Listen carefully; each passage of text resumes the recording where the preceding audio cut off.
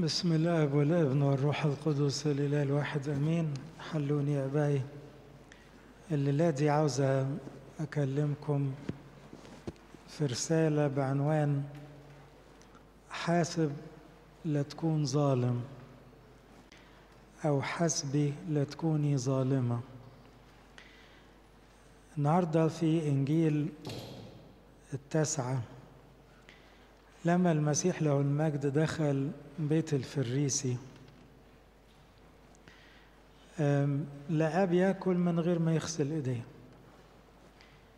فطبعا لامه ومشي على عون كل الفريسين اللي بينقضوا المسيح.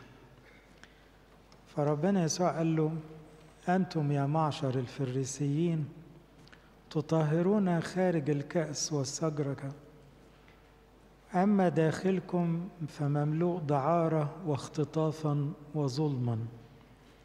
أعطوا صدقة وحكما عادلا وكل شيء يتطهر لكم. الأسبوع ده مليان قصص ظلم، يعني ربنا يسوع له المجد اشترك في ظلمه أطراف كتيرة. بيلاطس كممثل عن الرومان، وعلى فكرة الرومان كانوا يفتخروا جدا بأن هم حقانيين وعادلين جدا، لكن دول عملوا ظلم بين. هيرودس مخلط كده، شوية يهودي وشوية يعني أممي، واشترك في الظلم. يهوذا اشترك في الظلم، قيافة وحنان، كل دول اشتركوا في ظلم ربنا يسوع، عشان كده قيل عنه ظلم. أما هو فتذلل ولم يفتح فاه. العجيب إن كل دول ضمائرهم تقريبا ساكنة، يعني كل واحد فيهم حاسس إنه معاه حق في اللي بيعمله. ودي مشكلة اللي بيظلم، إنه ساعات يبقى عنده حجة مقنعة. وعشان كده بقول لك حاسب لا تكون ظالم. يعني في واحد يشكي من مراته ومطلع نفسه مظلوم، وبعدين الحقيقة تكون عكس كده، ده هي اللي متعذبة معاه، بس هو شايف نفسه مظلوم في العيشة معاها. بس هو مش فاهم يعني ايه يبقى زوج حنين ويبقى مسؤول، ويعني شايف كل العبر فيها. ساعات العكس، ساعات تبقى زوجة ظالمة دايما متهمة جوزها أو أهل جوزها وهي مش شايفة عيوبها. إذا قصة الظلم يا أحبائي هي قصة دايما كده تايهة. الظالم كتير ما يقول أنا مظلوم. تفكرنا بحكاية شاول الملك. شاول الملك كان عاوز يموت داود، وعاش في القصة دي عشرات السنين. فمرة قاعد وحواليه عيلته جماعة البنيامينيين، قال لهم أنا مش صعبان عليكم؟ إزاي أنا ما صعبش عليكم؟ عجبكم اللي أنا فيه ده؟ عجبكم الظلم ده؟ الظلم هو اللي بيحاول يموت داود بقاله سنين وشايف نفسه مظلوم، ويعني بيستجدي تشجيعهم عشان ما تخليكم معايا، خلينا نخلص من داود. الابن الأكبر في قصة الابن الضال كان حاسس أنه مظلوم ورفض يدخل البيت، لدرجة الأب طلع له يأكد له إن حقك محفوظ يا ابني، كل مالي فهو لك. إن كان أخوك خد نص حقه، النص التاني بتاعك، ما بنغيرش في كلامنا، لكن كان ينبغي أن نفرح. أخوك كان ميت وعاش، إنما إحساس الظلم عنده عالي جدا. أنا مظلوم وإنت حبيبي ظالم. أخوك اللي مات وعاش ده مش كنا نفرح بيه؟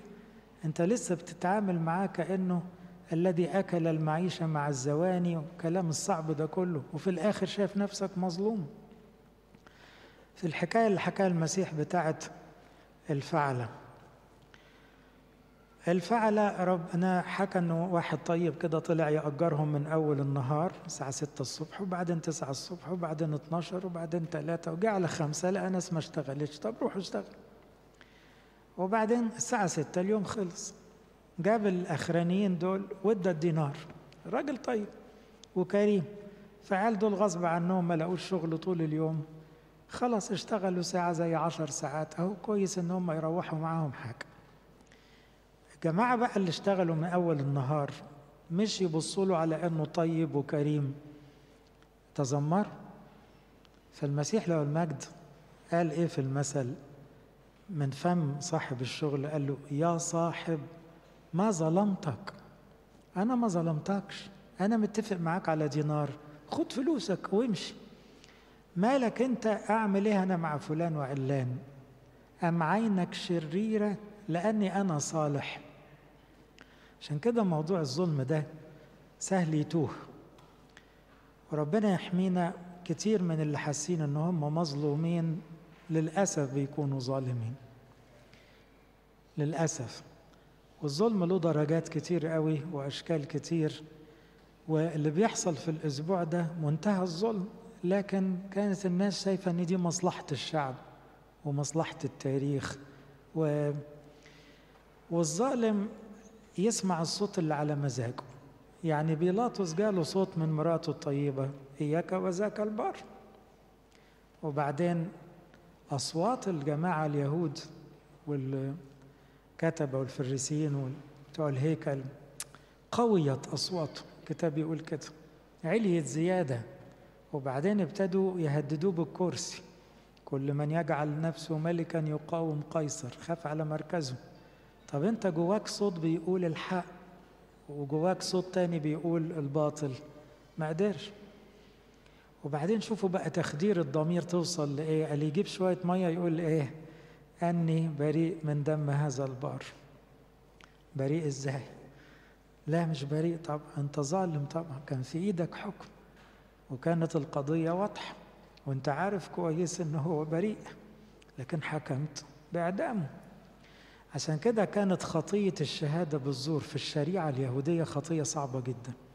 كان اللي يشهد بالزور ويتثبت عليه انه شهد بالزور تقع عليه نفس العقوبة اللي كانت هتقع على الشخص المتهم، عشان الناس تخاف جدا من الشهادة بالزور.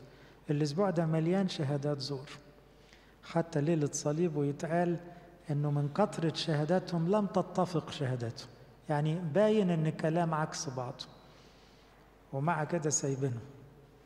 في قصص في الكتاب المقدس عن ظلم شديد، من أشهرها مثلا يوسف، امرأة سيده اتهمته باطلا إن هو اللي بيضايقها، وطبعا لأنها هي ست هانم يعني وهو غلبان عبد اتسجن. قصة نابوت اليزرعيلي، أخاب طمع في الأرض بتاعته ملوش حق فيها، ونابوت بأدب قال له أنا مش ببيع، دي أرض أجدادي وأبائي. يعمل مؤامرة ويروح ياخد الأرض يموته، وتجيب إيزابل شهود زور فقصص الظلم كتير. ولما نقرأ تاريخ الكنيسة، الحقيقة كنيستنا بالذات عاشت مظلومة في كل الأجيال، من وقت الرومان لغاية النهاردة ياما يطلع عليها تهم باطلة وولادها ياما يتظلموا. وطوباكم إذا طردوكم وعيروكم وقالوا فيكم من أجل كل شر كاذبين. هو ده الظلم، إنه يتقال عليك تهمة باطلة والناس تصدق. دانيال هيقابلنا ليلة أبو غلمسيس في قصة سوسنة العفيفة. 2 شيوخ كبار اتهموا هذه الزوجة الفاضلة بالخطية، وطبعا دول 2 شهود وشهود مش قليلين، وطلع قرار انها لازم تموت. دانيال رفض الظلم وكان لسه شاب صغير واعترض، وربنا اداله حكمة وفتش المشكلة ووقف هذا الظلم. هنا عاوز اقول لكم حاجتين، ازاي تستحمل وانت مظلوم، وازاي تنجي نفسك من انك تبقى ظالم. ازاي تستحمل وانت مظلوم؟ اولا تأكد انك مظلوم ومش بتجامل روحك، لانه كتير من المظلومين هم ظالمين ولو بدرجة. يعني ايه؟ عادة لما كنا نروح السجن خدمة، تقعد مع اي متهم في السجن يقول لك ده انا مظلوم يا ابونا. طب ربنا معاك، تعال نعترف عشان تتناول. في الاعتراف يطلع ان الحكم اللي عليه اقل كتير من المفروض، لكن هو من الاول ايه؟ كلهم بيقولوا مظلومين. طبعا ده ما بيلغيش انه في كل جيل في ناس مظلومة بجد. فالاول عشان تحتمل الظلم تأكد انك مش ظالم او جاني او مذنب بأي درجة. لأن في بعض الأمور بتبقى غلطان ولو بدرجة، فعشان ما تعفيش نفسك دايما من المسائل. تاني حاجة عشان وانت مظلوم تعملها، بص على الصليب. مفيش في تاريخ البشرية حد اتظلم قد ربنا يسوع، لأن ربنا يسوع الوحيد اللي بلا لوم، بلا عيب، بلا أي تهمة، لم يوجد في فمه غش، مفيش أي خطية من أي نوع. واللي وقع عليه ده ظلم أصعب من أي نوع، ده حكم إعدام أكتر من مرة. يعني الجلد كان يعتبر حكم إعدام، والصليب حكم إعدام، فكأنه يعني بيموتوه كذا مرة، وقبلها محاولات رجم، كل ده ظلم. بص على الصليب هتلاقي فيه قوة وفيه صبر بيطلع لك، لأن المظلوم بيتصبر بربنا. وطبعا بعد الصليب في قيامة، فيبقى معنى كده أن المظلوم عنده أمل وعنده رجاء. هيجي اليوم اللي النور يطلع ويشهد أنه كان مظلوم. ليس خفي إلا ويظهر، ليس مكتوم إلا ويعلم. يبقى راجع ضميرك الأول لا تكون ظالم. 2، بص على صليب ربنا يسوع.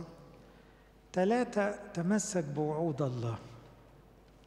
أنت لما تتحط في فئة المظلومين دخلت في مجموعة من الأنبياء والرسل والشهداء والقديسين، كل دول عد عليهم ظلم.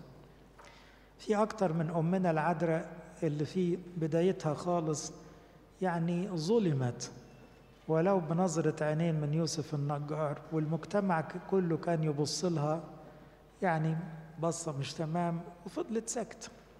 فأمنا العذراء ما اتظلمت. فلما تحس انك انت محطوط في كدر المظلومين، يبقى انت كده بتشارك المسيح ألامه.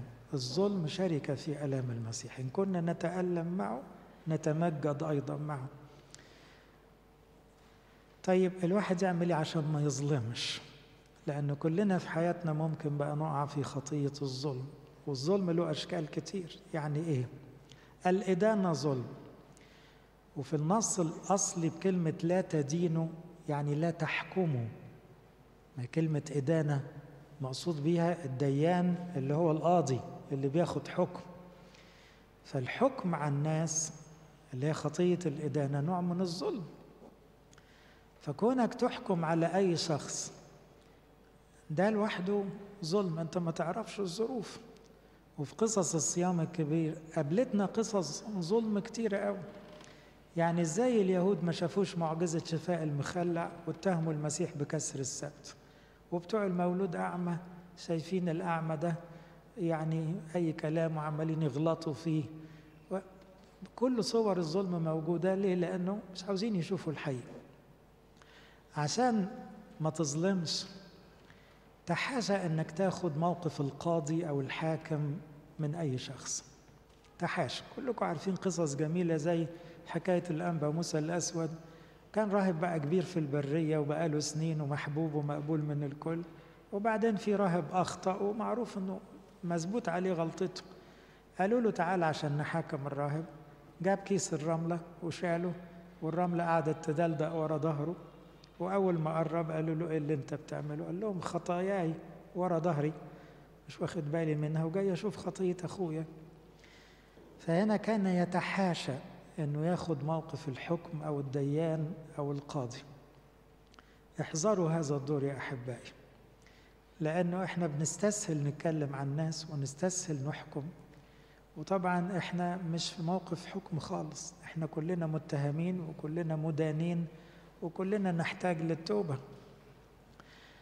عشان ما تبقاش ظالم تروى في الحكم. لو مضطر تاخد حكم خد وقتك، ما تستعجلش. تعرفين في ليلة صليب المسيح كلفته الدنيا ليه؟ لأن هي لو قعدت 2 3 مش هتكمل المؤامرة، فهم لازم يكلفتوها ويطبخوها عشان ما يطلعش عليها النهار، يعني لأنه مليانة ثغرات. قصة ملهاش أي دليل يعني إن هو المسيح صاحب فتنة أو إن هو يهد الهيكل أو التهم اللي اتقالت عليه. فهنا الوقت لوحده ممكن يحميك من إنك تظلم. مجرد تدي وقت مع الصلاة الصورة تبان قدامك. لكن تستعجل وتاخد قرار هتغلط، حتى لو مالكش غرض، بس ممكن تغلط، لأن الاستعجال لوحده يخليك تحكم خطأ وتظلم. وممكن تكونوا ظلمتوا عيالكم، مثلا حاجة اتكسرت وزعقت وبعد كده اكتشفت انه مش ابنك اللي، او انت قلتي الشغالة خدت حاجة وبعد شوية تلاقي الحاجة في البيت وتبقي ظلمتي الشغالة مثلا. الحاجات دي خطر، قاسية جدا، خطايا كبيرة. الحكم على الناس ده مش حاجة قليلة. كمان اطلب من ربنا دايما نجيني من الدماء يا الله إلى خلاص. يقولوا بعض تفسيراتها ما تسيبش ايدي تشيل دم زي ما بيلاطس حس ان في ايده دم المسيح، رغم انه غسل ايديه. يعتقد في التاريخ انه فضل عنده وسوسة كل شوية يغسل ايده وحاسس الدم مش بيطلع من ايده. شبه قصة هيرودس بعد ما قتل يوحنا المعمدان، بقى كل شخص مشهور يقول ده يوحنا المعمدان. يوحنا مش انت موته، ما هو خلاص متعفرت حاسس بالذنب. فهنا عشان ما تقعش في الظلم وتظلم إنسان، صلي يا رب نجيني من الدماء. ما تسيبنيش يا رب أحكم على حد غلط، ما تسيبنيش أشوف الصورة غلط. وما أكثر ما بنشوف الصور مشوهة وتبقى أحكامنا بطالة، وده يكلفنا كتير قوي. عشان ما تقعش في إنك تظلم حد، مارس حق يقول كلمة جميلة: اختار أن تكون مظلوما وتحاشى أن تبات ظالما. اللي هي طلع منها المثل البلدي إيه؟ يا بخت اللي ينام مظلوم أو يبات مظلوم. لو دخلت في موقف فيه فلوس وفيه أخذ وعطا، إيه رأيك تطلع خسران وتطلع مظلوم؟ تتحط في الصف بتاع القديسين. لو اللي قدامك ماشي وحاسس إنه هو مظلوم ولو بدرجة، ما يمكن تبقى أنت كده بقيت ظالم، ما يمكن. وهنا أقول لكم حاجة: محبة الفلوس من أكتر أسباب الظلم اللي في العالم. يعني قصة الغني والعازر فيها ظلم، رغم أن الغني لم يقال عليه أنه كان ظالما. مجرد أن في واحد على باب بيته بيموت من الوجع والمرض والجوع وهو ما حسش بيه، حسب ظالما وانتهى نهاية وحش. ففي ظلم بيبقى غير مباشر، انك تبقى عايش عيشة مرفهة وحواليك الناس متعذبة، طب ما ده نوع من الظلم. في ظلم في العلاقات، ان مراتك ما تسمعش منك كلمة طيبة وتشجيع واحترام، طب ما ده ظلم. ان اولادك ما يشبعوش بيك كأب، ده ظلم. ان انت تبقى عمالة تتكلمي على الجيران وعلى الاخوات وعلى الجارات ما ده كله ده ممكن يبقى تحت بند الظلم. يبقى الواحد يصلي كتير: يا رب نجيني من الظلم، وانه يتروى ويدرس الموضوع كويس، وانه يميل انه يتهم نفسه او يطلع نفسه مظلوم لانوش يظلم. نقطة كمان: إذا اكتشفت إن في نسبة ظلم في حياتك بأي درجة، لازم تحاول تعوضها مهما حصل. والحكمة دي خدناها من زكا أول امبارح. بقى زكا كان راجل بطال، رئيس عشارين، وبعدين بقى المسيح دخل بيته وشبعه بالحب. الراجل ده حس إنه هو كان ظالم، وقف لوحده قال إيه؟ نصف أموالي أعطي للفقراء، وإن كنت قد وشيت بأحد، يعني ظلمت حد، أرد 4 أضعاف. ربنا يسوع قال إيه؟ اليوم حصل خلاص لهذا البيت. يبقى إصلاح الخطأ بأي درجة لازم تصلح خطأك. فما ينفعش تبقى ظلمت موظف، ظلمت قريب، ظلمت حد من بيتك وبعدين تقول خلاص هو استحملني. مفيش أي تعويض، حتى مفيش أي اعتذار، مفيش أي مكافآت بأي درجة. لكن أنت كده هتتحسب من الناس اللي ظلمت. آخر حاجة أقولها: اسلكوا بالتدقيق. الشخص اللي يدقق ما يقعش في الظلم. اسلكوا بالتدقيق لا كجهلاء بل كحكماء مفتدين الوقت لأن الأيام شريرة. الكتاب بيقول لا ظالمون يرثون ملكوت الله. ما فيش حد من اللي بيظلموا هيدخل السماء. طب احنا مش عاوزين نبقى منهم. يبقى الحكاية عاوزة تدقيق، عاوزة أدقق في كلامي، لا تطلع مني كلمة ظالمة. حتى في تفكيري لا أحكم على الناس بدماغي بطريقة غلط، لا استعجل وشارك في حكم وأنا ماليش فيه، الموضوع ما يخصنيش. لا افتكر نفسي مظلوم واكون انا اللي ظالم وجاني وانا مش شايف الصورة صح. يبقى هنا اسلكوا بالتدقيق. لما الواحد يدقق كويس ويفحص حياته يتحاشى هذه الخطية البشعة، خطية الظلم. النهارده قديس الأنبا شنودة رئيس المتوحدين الصبح قال لنا وعظة جميلة ضمن قرايات يوم الاثنين الصبح. قال لنا لازم كل مسيحي يجي آخر اليوم يقعد مع نفسه ويحاسب نفسه كويس، لألا يكون ظلم أو غلط في حد، وما ينامش أبدا غير لما يعمل الواجب ده. وبعدين بيقولوا أول ما يصحى الصبح يعمل كده كمان. وقال أصل في ملاك بياخد تقدماتنا ويطلع بها السماء. الحاجة الحلوة لأحسن الملاك يطلع يشكينا يعني بطريقته البسيطة، بيقول كده لأحسن الملاك بتاعنا ما يلاقيش حاجة عدلة ويلاقي كل اللي عاملينه كلام بطال. ربنا يحمينا من الظلم ويصبرنا على الظلم. لو كنا مظلومين بأي درجة يدينا صبر ويدينا سلام في القلب ويدينا حكمة، ويحمينا من ان احنا نظلم بأي درجة. ولو وقعنا في الظلم نصلح موقفنا. لإلهنا كل مجد وكرامة إلى الأبد.